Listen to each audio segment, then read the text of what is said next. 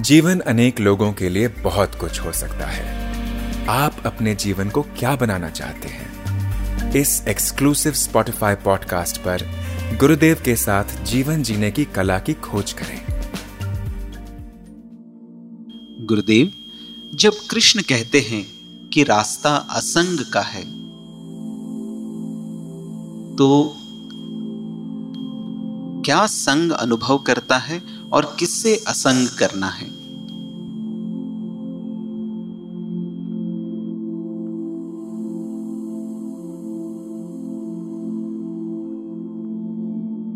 जिसने पकड़ा है वही छोड़ सकता है।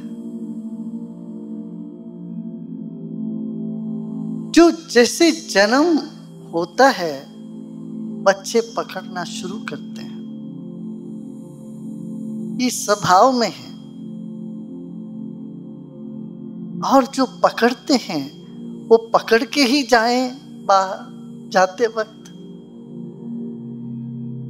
फिर लौट के आना पड़ेगा छोड़ने के लिए। इसलिए कहते हैं छोड़ो, छूट ही जाता है, सब चीज छूट ही जाती है।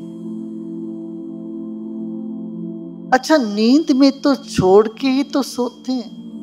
गहरी नींद में जब जाते हैं हर चीज छोड़ के हम सोते हैं। वो होश पूर्वक जब छोड़ने का आदत बन जाता है तो वो असंग है। उसमें उदासीपन नहीं रहेगा, उसमें आनंद, बल्कि बहुत आनंदित रहेगा आपका जीवन। अक्सर हम लोगों को देखते हैं जो कहते हैं हमने सब छोड़ दिया, उनका चेहरा देखो तो कोई आनंद दिखता नहीं। तब मान लेना वो कुछ छोड़ा नहीं, कुछ और पकड़ने के लिए कुछ और चेष्टा कर रहे हैं। जो व्यक्ति मन से छोड़ता है सब कुछ, वो प्रसन्न रहता है, आनंदित रह जाता है।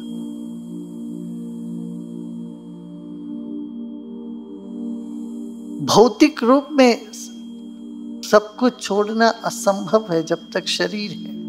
जब तक शरीर है उसके लिए कुछ चाहिए, पानी चाहिए, भोजन चाहिए, रहने के लिए चाहिए, कुछ तो सुविधाएं चाहिए। मगर मन की जो पकड़ होगी उसी का यहाँ कहना है। वो मन की पकड़ छोड़ोगे तो वो असंग है।